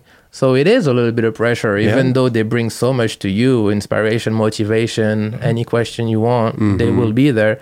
But just being able to have fun, be yourself, be like, hey, I don't know if double backside flip is cool, but I'm still going to do it. Do it. Right. That's what I needed. Okay. Yeah. I love that. As long as it felt good to you, it's all That's really what it Exactly. is. Yeah. That's what I needed. Yeah. Like skate for me and just have fun. No pressure, nothing. And that really helped. That really helped. Man. And then Jart comes into the picture, Yeah. and then did they give you pro board right away and all that? Yeah, just pro right off board the right bat. away. And Yeah. so you were back in it. Yeah, no, it was amazing how much faith they have in me. They straight away made me feel like they wanted me to be a big part of their team, kind of like the main dude. Right. And it was an honor because they had some super sick skaters. And so we had a couple of trips. They were working on the video. So I went back to Barcelona to film for the vid. We went to France a little bit. We traveled a bunch with those guys to make that video happen, the All You Need. And it was a great era. Yeah. And plus I didn't have to go to a skate shop to buy skateboards. Right. So I was like, yeah. That's amazing. And then how long was Jart going on? well, I like my first street league was with a jartboard. With Jartboard. Okay. Yeah. Okay. And was that the one you got second? Yes. Yeah. In Kansas City. Yes. Kansas City. Yeah. Were you in the first round, like the first ever street league? No, that was I started skating street league on the third year of the street league because I You got to do remember a video submission, right? Yeah. It was in 2011, I believe. My friend Rafael started telling me about Street League. I knew about it, but I never watched the full contest of Street League. I knew a little bit that the format was different and all that. I knew obviously the level of skating that was there. So honestly, from a perspective which I was in back then, like south of France, skating with the homies, I was miles away from being this is somewhere I belong, you know. But I've known Raf for a long time. So when he says something and really believes in something, I'm listening. You know, he knows what he's talking about. And he told me about Street League. Back in the days, for example, in the sorry days, I was known in Europe to be a contest skater. You know, nobody really gave me any credit in the street. So that's one achievement I was really proud of, making the real sorry or the sorry happen. Because I was like, see, I'm all right on the street too. Right. And I was like, and plus I was aware that the skate parks in the street league were all super bitching, just perfect, just awesome, you know. And I love that. One thing that drives me in contest is some awesome spots where you're like, wow, I don't have the opportunity to skate that every day. Right. So I just love being there. That's one thing that drove me to go all around the world skate contest. I love some sick ass spot. So he told me, man, there is a street league going on, and I can picture you there. But to me, in that day, that was still kind of very blurry. And Winkle, who used to work for the DC embassy, the skate park you're talking about, he called me. He's like, man, there is this video contest, and the winner is having a golden ticket to go in street league. So we basically had 12 hours, let's say, from you get there at 11 in the morning, you still have until 11 p.m. to make a video part happen. In the DC embassy? Yes. Okay. You had one day to make the best part. And I was you made the best part. just the challenge, man. The challenge to be I have 12 hours to make something happen really spoke to me. I was like, that's new. I never had that kind of a challenge. So I was like, man, I love it. And I know him for a long time. So super easy to work with. He's great. Super easy to work with. It was even giving me ideas. What do you think about this line and this and that?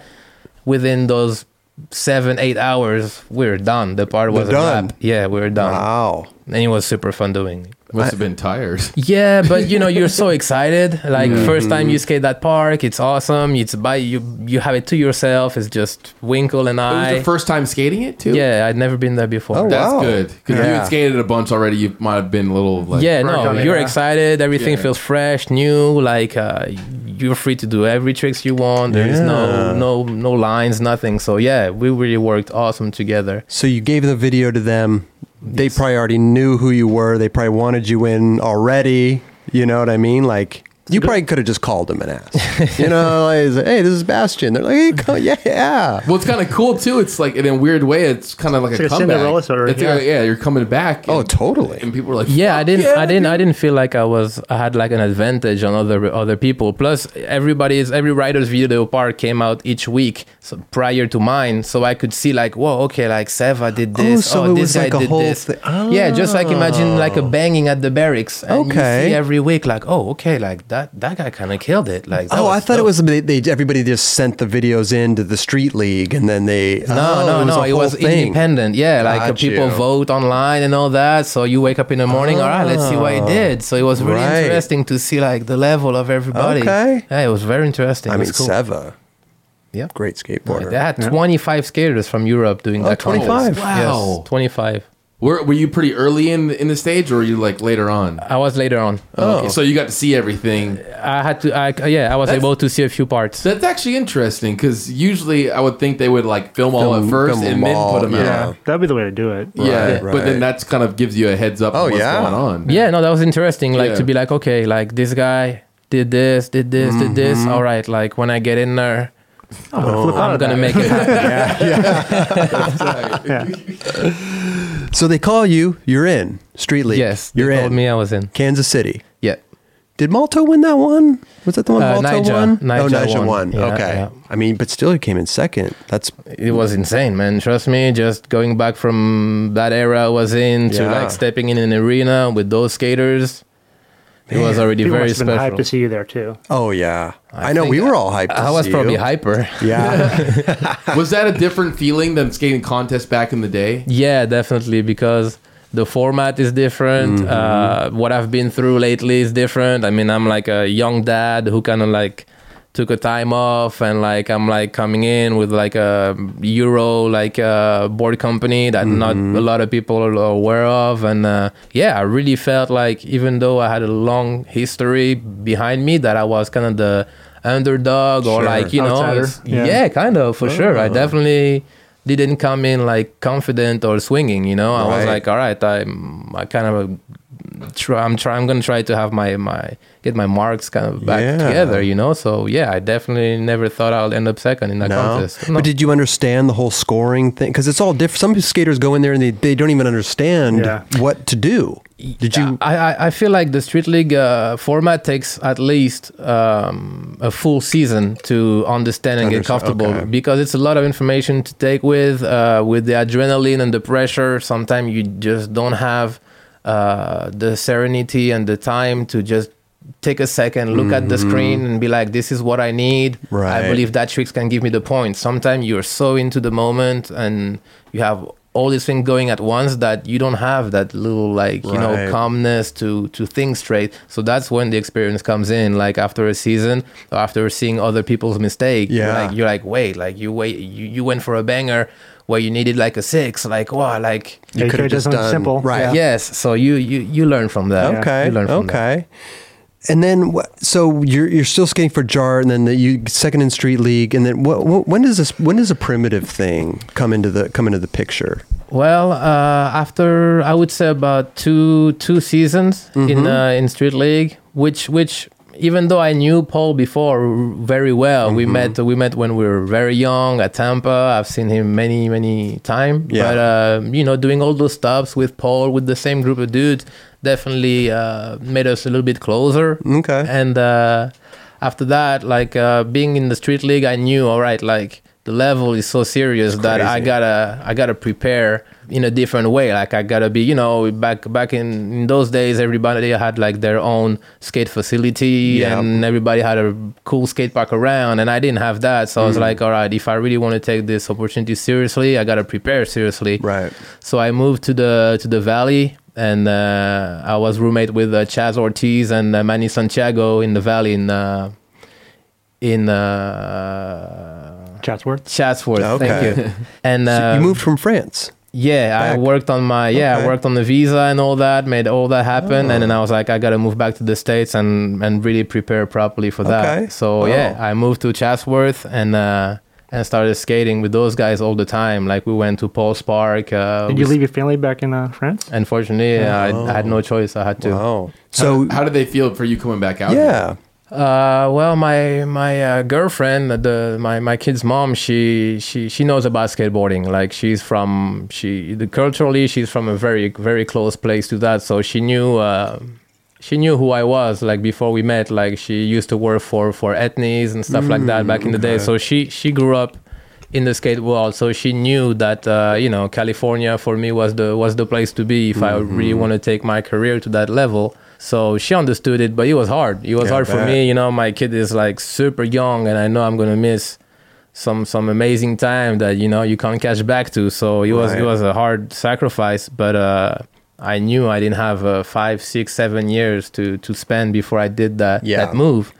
So I had to do it, and I'm glad how it turned out. Obviously, like everybody knows how positive Manny is, and Chaz to be around. So it was a good kick in the butt. I needed to get back in shape, and it was an awesome training, man. Like Manny is all about those missions and skating all the time. So it was awesome, man. Honestly, and since Manny was in Street League, Chaz was in Street League too. We were just in that mode, like, all right, let's skate like the big section. So we just get into the skate park and focus on the big section, or we focus on the A-frame. We were all getting ready for the same thing. So the dynamic was just perfect. And in that era, like I was not riding for Jard anymore. And skate shop I ride for, which is a Bud skate shop in Marseille, used to hook me up with their board, skate shop boards. Okay. And I guess Paul heard of that, you know. He was like, what's up with Bastions and boards? And one night it was the Mayweather-Pacquiao fight. And we went to Paul's house to watch the fight. And then afterwards, we just hung out for a little bit. He's like, man, I want to talk to you about something. And I had no clue, like, what he had in his mind. He's like, man, I'm working on a board company, and not sure about the name. Don't have many infos, but I know it's happening, and I want you to be a part of it. Wow. I was like, you know, like, obviously growing up, I always had that image of Paul, like, being super professional and super precise with, like, what he releases, the way he communicates about himself, business-wise, trick-wise, everything. Yeah, very meticulous. And I was like, man, in my mind, I was like, I don't care about the name. I know it's going to be legit. It's going to be the shit. I was like, hell yeah, like, I want to be a part of that. Wow. That's how it started. I was like, let's do it. Let's do it. Yeah. Because you had already parted way with Jart. Yep. Yeah. What happened there? Just it wasn't working out, or? Well, I wish, like, I would have had a little more input or like experience to give to the brand. You know, for example, a very simple thing, they're very focused onto the American market. And I told them, you know, the first thing, because America is not going to know about how long you've been around in Europe, how much you've done, how big you are. The first thing who's going to speak to the Americans are going to be your board graphics and the quality of your wood. So make sure, like, when the boards are in the skate shop, they stand out. They're great. Like, they're well thought. You know? Right. So I was always like, yo, focus into having dope board graphics. Right. And so one time, you know, I get a package, I see my next board graphic, I open it, I'm like, wait, what? Like, no, that's not like me. I've been telling them this thing, and I really felt like we didn't understand, like, each other. So I call, I'm like, yo, you know, like, next time before you release a board with my name on it, please, like, have me check it out. Maybe I can give some inputs, all of that. Yeah. After 3-4 times that happens, man, I was like, all right, you know what, like, I don't want to be bummed out when I open a box with my name on the board, you know. Like, I've tried, but I'm over it. Like, they had their direction that they wanted to follow. I felt like my word, you know, didn't really make the impact I was hoping for. But I don't blame anybody, you know. But to me, I at that point, I really wanted to be proud about, like, what's out having there, my name on my board. You know what I mean? That was important to me. Totally. But I mean, yeah. So Paul hits you up. Yeah. Pulls you aside at the Pacquiao fight. Yeah. Yeah. Was he smoking a cigar? We were smoking a cigar. I just picture like a dark room, and we're in his we're chilling in his garage. Smoking a cigar. Yeah.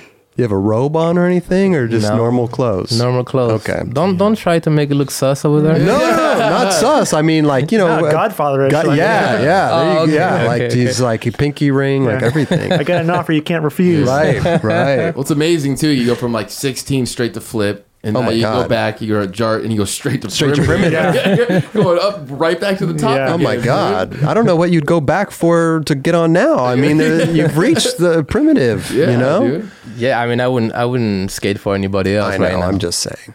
Actually, random question. Did you ever get like any offers when you were on flip to ride for like anybody else back then?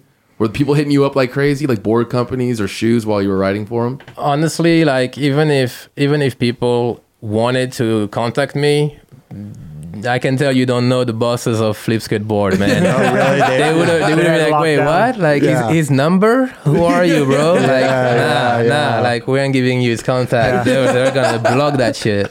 But they could have got your number from anybody, though. Any of your friends, or I know, but nobody ever tried, man. Okay. They know the Flip Squad. Yeah. Right. Do you still in contact with all the guys on Flip? Yeah, I talk to Jeff a lot. Like it's very funny because he's like over 10 years older than me, or at almost 10 years older, and I had my son before him.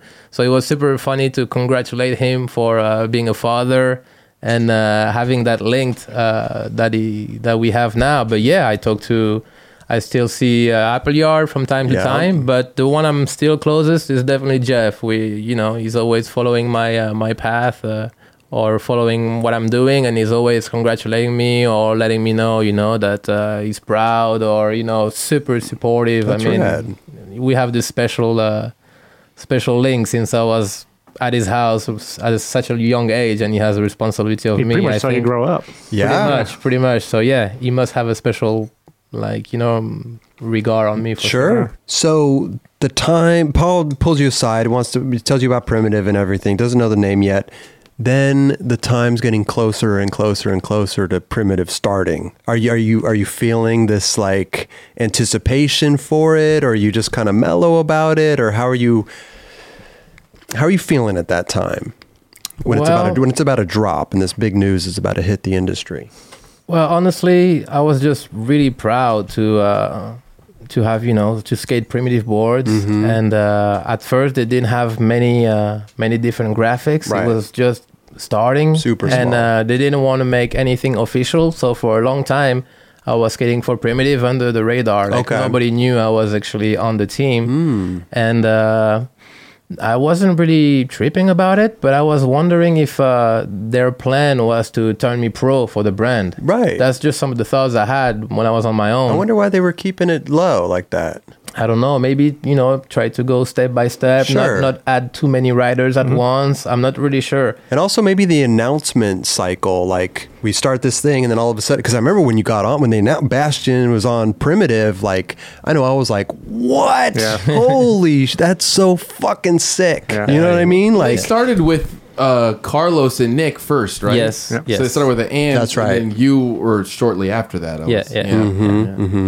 So they had their plans. It's good to draw it out like that. It is, for sure, definitely. For sure. Plus, they wanted to have like a really dope little clip right before, ready to go to drop before like the announcement. Yeah. So, but they did the same thing as Flip Skateboard, man. Like they came up one morning, knocked at the door. I'm like opening the door. Yo, what's going on? Oh, hey, what's up, Paul? What's up?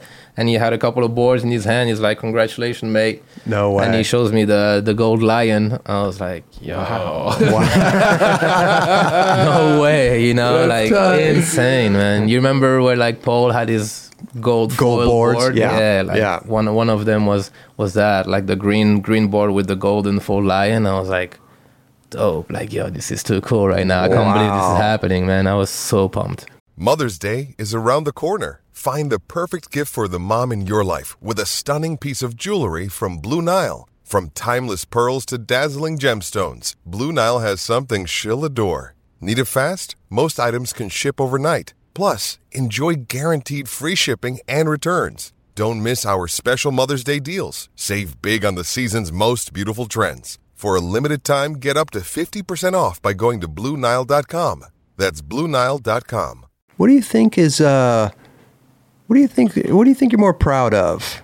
You think you're more proud of like the flip era or this new era that you're kind of like the Primitive thing? That's a and hard question to answer. I know it's very difficult, but it's almost like I'm just curious because I mean that's proud. That's where you got your start and everything. But this new era is pretty rad too. You know what I mean? It's hard to compare, but they definitely have two completely different flavors. Because as a 13, 14, 15-year-old kid, you haven't been through anything really. Like between the age of 12 when I went to Ventura for the first time to the time where I was 15 and they showed me my pro board. Yeah. That thing felt like a blink of an eye, literally. Sure. But the time from where I left America at like 20 years old, 21, to the time where I came back to California and Paul showed me that primitive board did not feel like a blink of an eye. I've been through a lot. Like I became a father. I find myself having no sponsors, buying boards from skate shop, reading things about me that like I disappeared from the face of the earth to play music or because I was on drugs and all that. And I was like, wow, like that's kind of crazy. Like, why would you say that about someone when you have no clue? Right. So yeah, the ride definitely felt longer, and the climb was a little harder for sure. But so you weren't on drugs? I was not on drugs, man. You was out there playing blues and the bars, that was my drugs, man. Music was my drugs back then. But that's what I'm saying. Like maybe you could appreciate this more now that you've gone through this ride. Definitely, you know? I know how hard was the ride and how much commitment and self-belief you gotta have to go from being pro for flip, going through having no sponsors, to actually make the opportunity to be back on primitive. Right. is a roller coaster there. Oh my God. And primitive. Gee, look at the company that you keep over there, you know? The team is insane. The team, Yeah. it's insane. Yeah. You guys are killing it. But yeah, no, I dude, the whole thing's great. You know what I mean? Like, I'm so stoked for you. Like the whole perimeter. Like I said, when the announcement was, I was like, what the fuck? Like, it's so sick. Thanks, man. You know what I mean? Yeah. What are you gonna do next, bro? What's next for Bastien? Oh man, I have some pretty cool things in store, man. Do you? Like, yeah, because you know when I hurt my knee. Oh, you did? Yeah, I had a ACL surgery. Oh wow, okay. Yeah. When did that happen? A year after I started skating for primitive, man. Wow. Yeah, like 2016. Oh. I hurt my knee. I was in a super good dynamic, man. Like I was like, it feels like it always happens in those moments, even though that was my first real injury. But yeah, I had all those projects, all those ideas, and then boom, I torn my ACL. Damn. And I get my first real injury out of nowhere, and like skating some dumb spot, just like, you know, not being focused for a second, and you get hurt. Right. And honestly, I thought I've been through a lot, but like getting that injury was a challenge I did not expect, you know, like even just the unknown of like waking up and your leg like just shrink like 50% of your strength, and you realize how long the road is going to be. Right. Was very, very hard. Yeah. Especially, you know, I just got my visa done. Everything is good to go. And then I know that I'm not going to be able to step on a skateboard for at least a year. Right. Was super, super hard. So that took me out of my comfort zone heavy. And back then, yeah, man, like people, I could hear, oh yeah, like that dude came back in 6 months. Oh, that dude came back in 8 months. And then 6 months comes in, I'm not ready. 8 months comes in, I'm still not good to go. Like, man, what do I do wrong, right? And yeah, it was very tough, man. I'm so blessed that Primitive, like, were patient, believed in me the whole time. Sick. You know, they never thought for a second or never made me feel like, yo, like the clock is ticking, like we're gonna drop you if you don't come back. None of that. So I knew I had their support, but you know, the team is skating. I see the post on Instagram. I'm missing out. All I do is going to the gym to do that workout process. And then came the day where I had the green light to come back on the board, man. Wow. But it was the first time that like I had such a big stop in my career that, man, mentally it was super hard. Even though you prove yourself every day at the gym that the knee is strong enough, in the back of your mind, you're still kind of like shook by what you went through. Your board doesn't feel the same. You don't feel the same because, man, trust me, I never realized how much you lose, like how in condition you are, in shape you are when you skate all the time. And when you stop from that amount of time, you really realize like, dude, I've been skating for 15, 20 minutes. I'm out of breath. I'm done. Yeah, I skate like 4 or 5 stairs for like 15 minutes. Next day, I cannot skate. My leg is killing me. I'm hurt. I'm sore. And that really like got a big impact on me. Like mentally, I was like, dude, like I'm in a killer team. Those guys are all crushing it.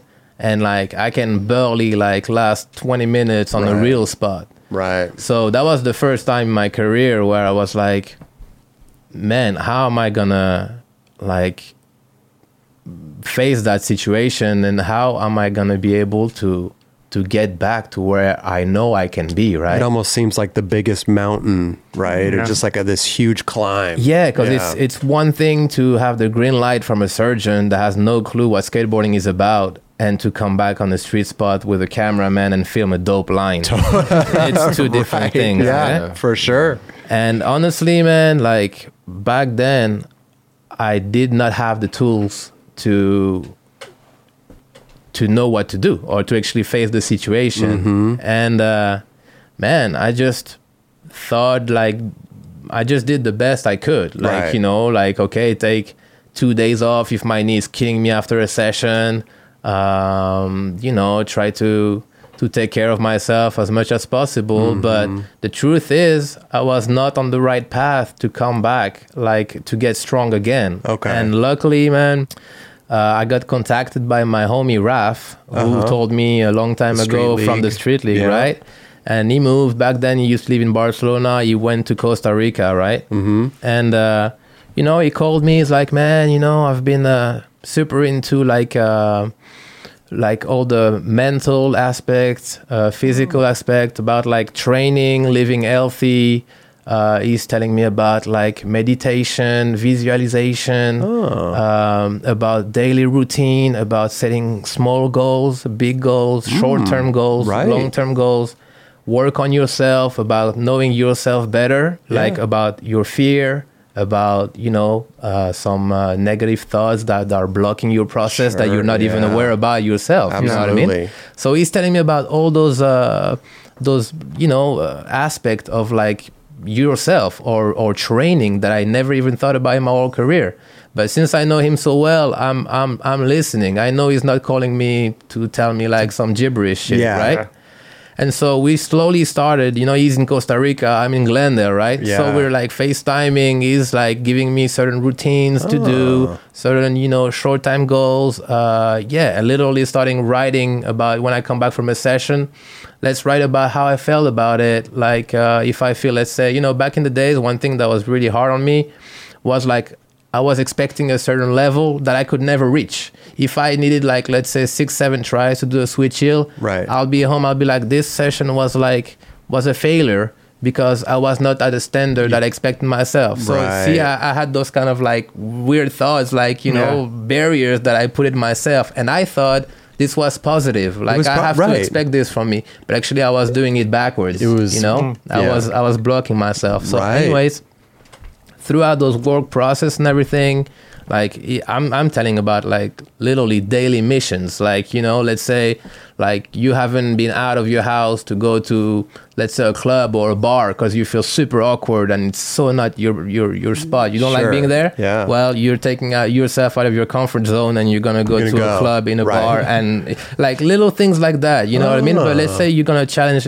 First thing off, you take yourself out of your comfort zone, you know, like those like, yeah, I've been skating like 1 hour today, 2 hours. Oh, okay, next day, definitely I'm taking a day off. No, you're going to the skate park again, but you're taking it easy, but you're going to be on your board and skate. Yeah.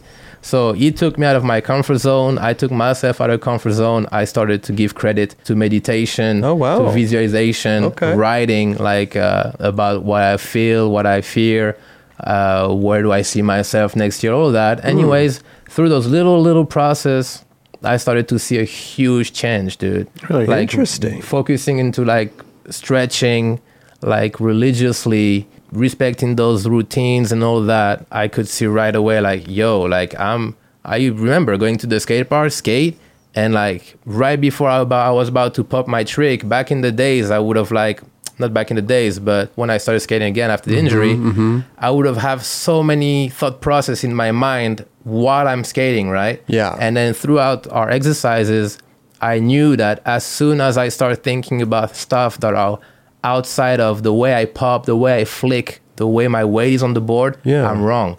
Like what's going on in my life outside of my board and the spot I'm skating has no business to do right now. Yeah. So once I started to understand that, all the fear I had outside needed to be in my car and not follow me on the park, Right. I started to feel super different on my board right away. Interesting. And then he came from Costa Rica to LA, and then we started working like face to face, one-on-one. Wow. And man, the rest is gonna be history because trust me, shit is going down. It's so crazy how the littlest things can, really change your whole. Dude, like I never gave credit to the importance of the mind. To me, if you skate 7 hours a day every day, you're gonna be good. Right. But it's not that simple. Like actually, I feel like the fact that you're skating 7 hours a day gives you so much more in your head. Like you're confident. You're never getting out of like your comfort zone because all the tricks you do, you have them on lock. They're part of you. Right. And when you don't skate for a year and you have to relearn all those automatic thought process, your muscle memory and all that, man, when those things are taken away from you, you feel naked on the skate park. Yeah. Right. And I needed his help to get back on track, and I'm so glad he did. Amazing. I feel like this guy Raph has been very helpful with the street league thing, and then this thing. Like, wow, Yeah, it's no, great to have trust me, people man, it's- around you that really care about you and want It's to. really important. Yeah. It's really important, man. Definitely. And it takes, a lot of people are proud to say that I don't need anybody to get things done and all that. But man, they're wrong. It takes some balls. It takes a man Totally. to say that you need help and you don't have all the tools, know. Right. So, and I give him credit because I don't know if me being in his boots, I would have been able to pick up the phone and talk about a theory or a different approach that I had no idea of. It's easy to just laugh at Dismiss it. Yeah, absolutely. So to have the confidence to pick up the phone and know that I'm probably going to be receptive into this idea and project, I give him a lot of credit because I don't know if I would have had the balls to do that. But plus, you're also in a different position too with the knee thing going on too. So maybe you're like, okay, anything, like give me anything Absolutely. that I want, that'll help me. Yeah, because I knew I wanted something different. Yeah. But I didn't know. I didn't know what. Right. I didn't know what I was doing wrong. I thought I was doing things right, like not giving too much charge on my knee, giving enough time to recover completely before going out again skating. And no, that's not what I needed. Right. That's not what I needed. Yeah, you need to like forget everything that has happened before and just relearn it again and be happy that you're relearning as it goes. Yeah. That's a hard thing. It's hard. It's super so hard. For a skater, Dude, yeah. the mind is insane. The mind's crazy. Absolutely. Yeah. Absolutely. So what are these big things you got planned? What do we got? Yeah.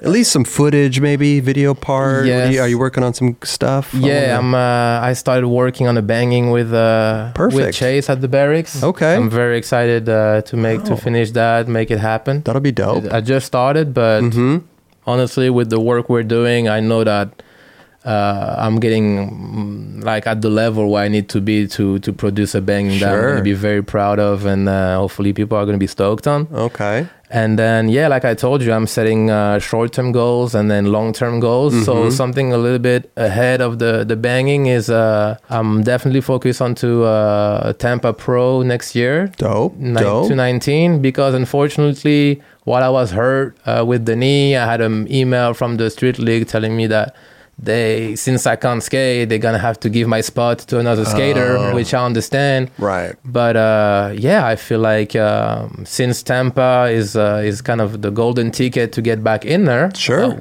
Me and Raph was like, yo, if you prepare right, if you skate, You've already won one before. Focused, I was gonna say you won one. Yeah, I won Tampa one. M. Yeah. No, I won. Oh, you Tampa went Tampa Pro? Yeah. Oh, Yeah.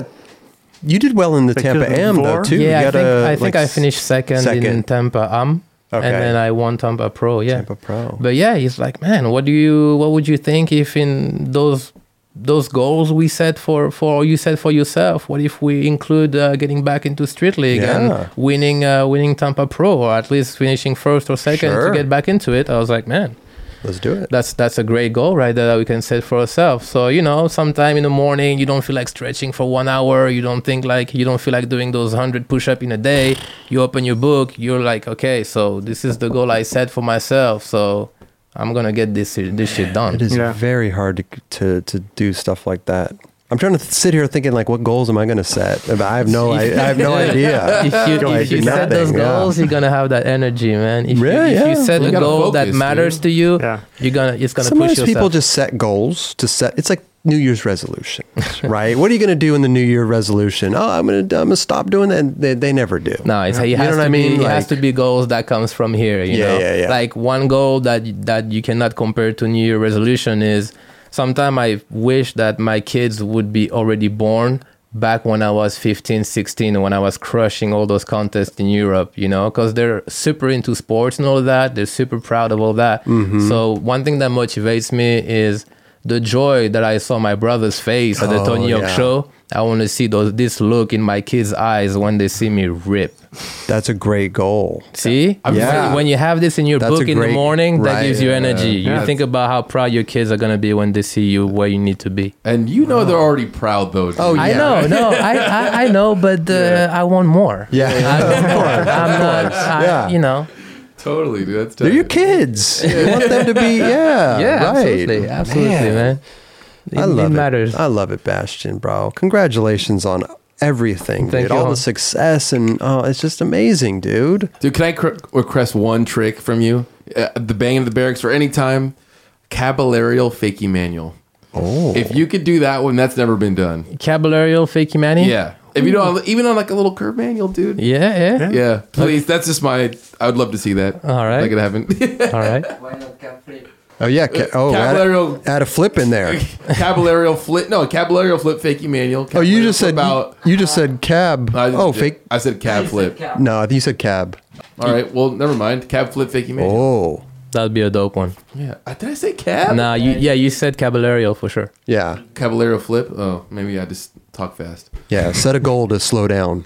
We'll write down the book. Chris thought he's broke. No, that's a good idea, man. That's a great idea. That's a dope trick. Listen, bro, we want to give you some 9 Club stuff to take home with you. Do you drink coffee or tea? I drink coffee. Yeah, we like to. Kelly, will you go get him some 9 Club like mugs and what size T-shirt are you?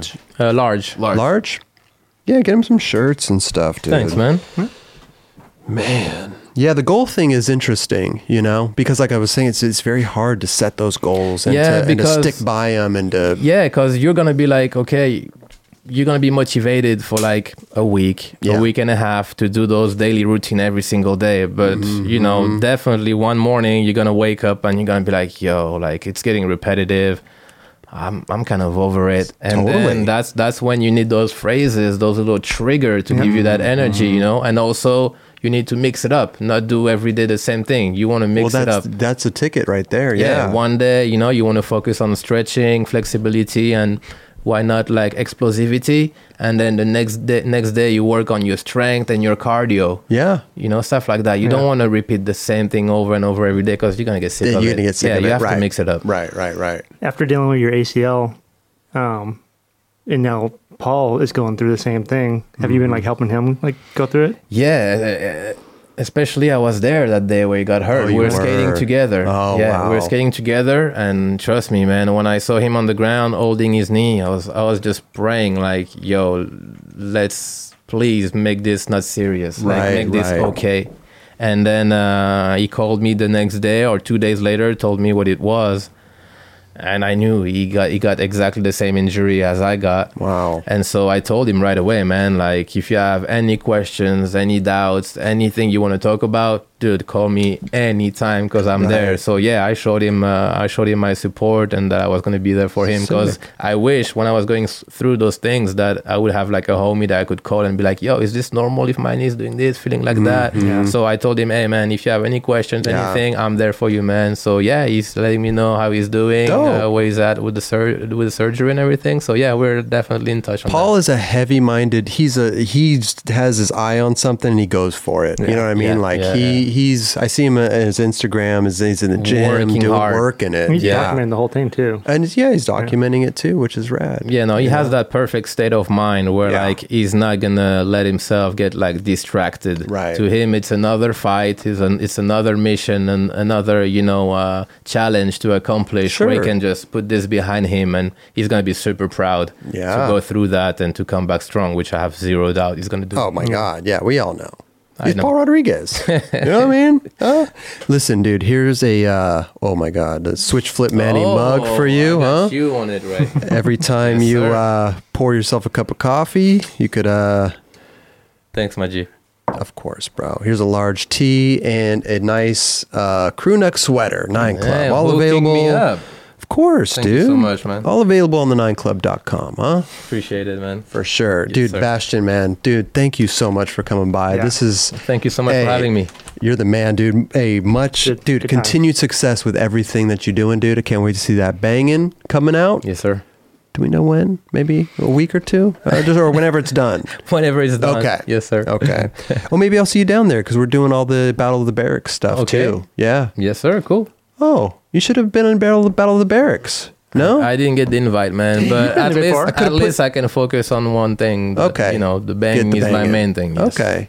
Could have put you on my team. Could have used you. Yeah. Maybe next year. I'll still be there next year. Exactly. Okay. I'll still be there. Were you in? You were in Battle of the Barracks before, right? Yeah, I did it once. Yeah. You like caballero flip at the end down the stairs. When The you were stairs. done? Yeah. Down the stairs? You don't remember that? I don't remember. You like played and then you like got all psyched and caballero flipped the stairs. No way. No, amazing. What happened is that like I was skating against Moose, and I didn't skate well that day, dude. I lost, and then it takes a little second before they like lift the arm up of the winner and all that. Yeah. And so like I was like in my mind I was on tilt, like I was like, fuck, dude, like I lost, like I didn't make it happen. So I'm like cruising around the park, and I go up, I go around, and I go towards the set of stairs or whatever, and I just like cap flip the set of stairs. It was so sick. Because I was so bummed. I was like, fuck it. That's amazing. Dude, I was impressed with Moose's flat ground.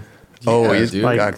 He's Holy super good. crap. Yeah, like, no, he's so good, man. Do you keep up with what's going on out there? I mean, there's so much skating out there. Instagram and YouTube. I mean, there's just a lot. Like, what's your go-to internet like website for skate? Wow, usually I go either on like the Barracks, Thrasher, and Transworld, you know. Okay. But I mean, just through social media, Instagram. man, you just see it all. see so many skaters you never heard of just killing it, Yeah. man. Like I see some unbelievable skating from people now. Could you imagine growing up in this era now, trying to like make it into skateboarding, like just trying getting to keep like, up with it? It's. I mean, it's crazy. on one side, it's easier than when we were kids. You think? Because Okay, go ahead. you can, let's say you got like, you're good on your board, right? Mm-hmm. But you live in the middle of nowhere. How are you going to get people attention on your That's abilities? You're not going to be able. But for sure, it's a lot of information and a lot of tricks that are going to be mixed with the whole bunch of it. So Right. for sure, the expectation and the level is so high that you truly need to be extraordinary to make a difference. But at least you have the opportunity to put it out and to have people check it out, which back in the days you had no opportunity to do so. So I think it's a great tool. Okay. Yeah. I just think it's just a lot. I think it's a lot harder with all the every kid's so good, and it's just like the bar's higher than it ever was. The progression you know? of skateboarding is insane. It's insane. It's crazy. That's why I sit in a chair now and talk to people. You know what I mean, Bastien? But listen, dude. Hey, dude. Thank you again so much. My pleasure. And like I Thank you said, so dude, much for continued having me, man. success with everything you got going on, and the banging, and the hopefully a primitive part and stuff. Like, I'd love that too. I just man. can't wait to see what you come out with next, man. Big you so much, fan, man. Big fan. It means a lot. Cat flip, Figgy Mini. Oh yeah, no, dude. Thanks for coming on the show, man. You're My pleasure. Thanks for having me, Kelly. You're a living legend, dude, and thank you for all you've done for skateboarding. Thank you so much. That means so much, man. Hell yeah, dude. Appreciate it, bro. Yeah. There it is, man. Bastien, dude. One more.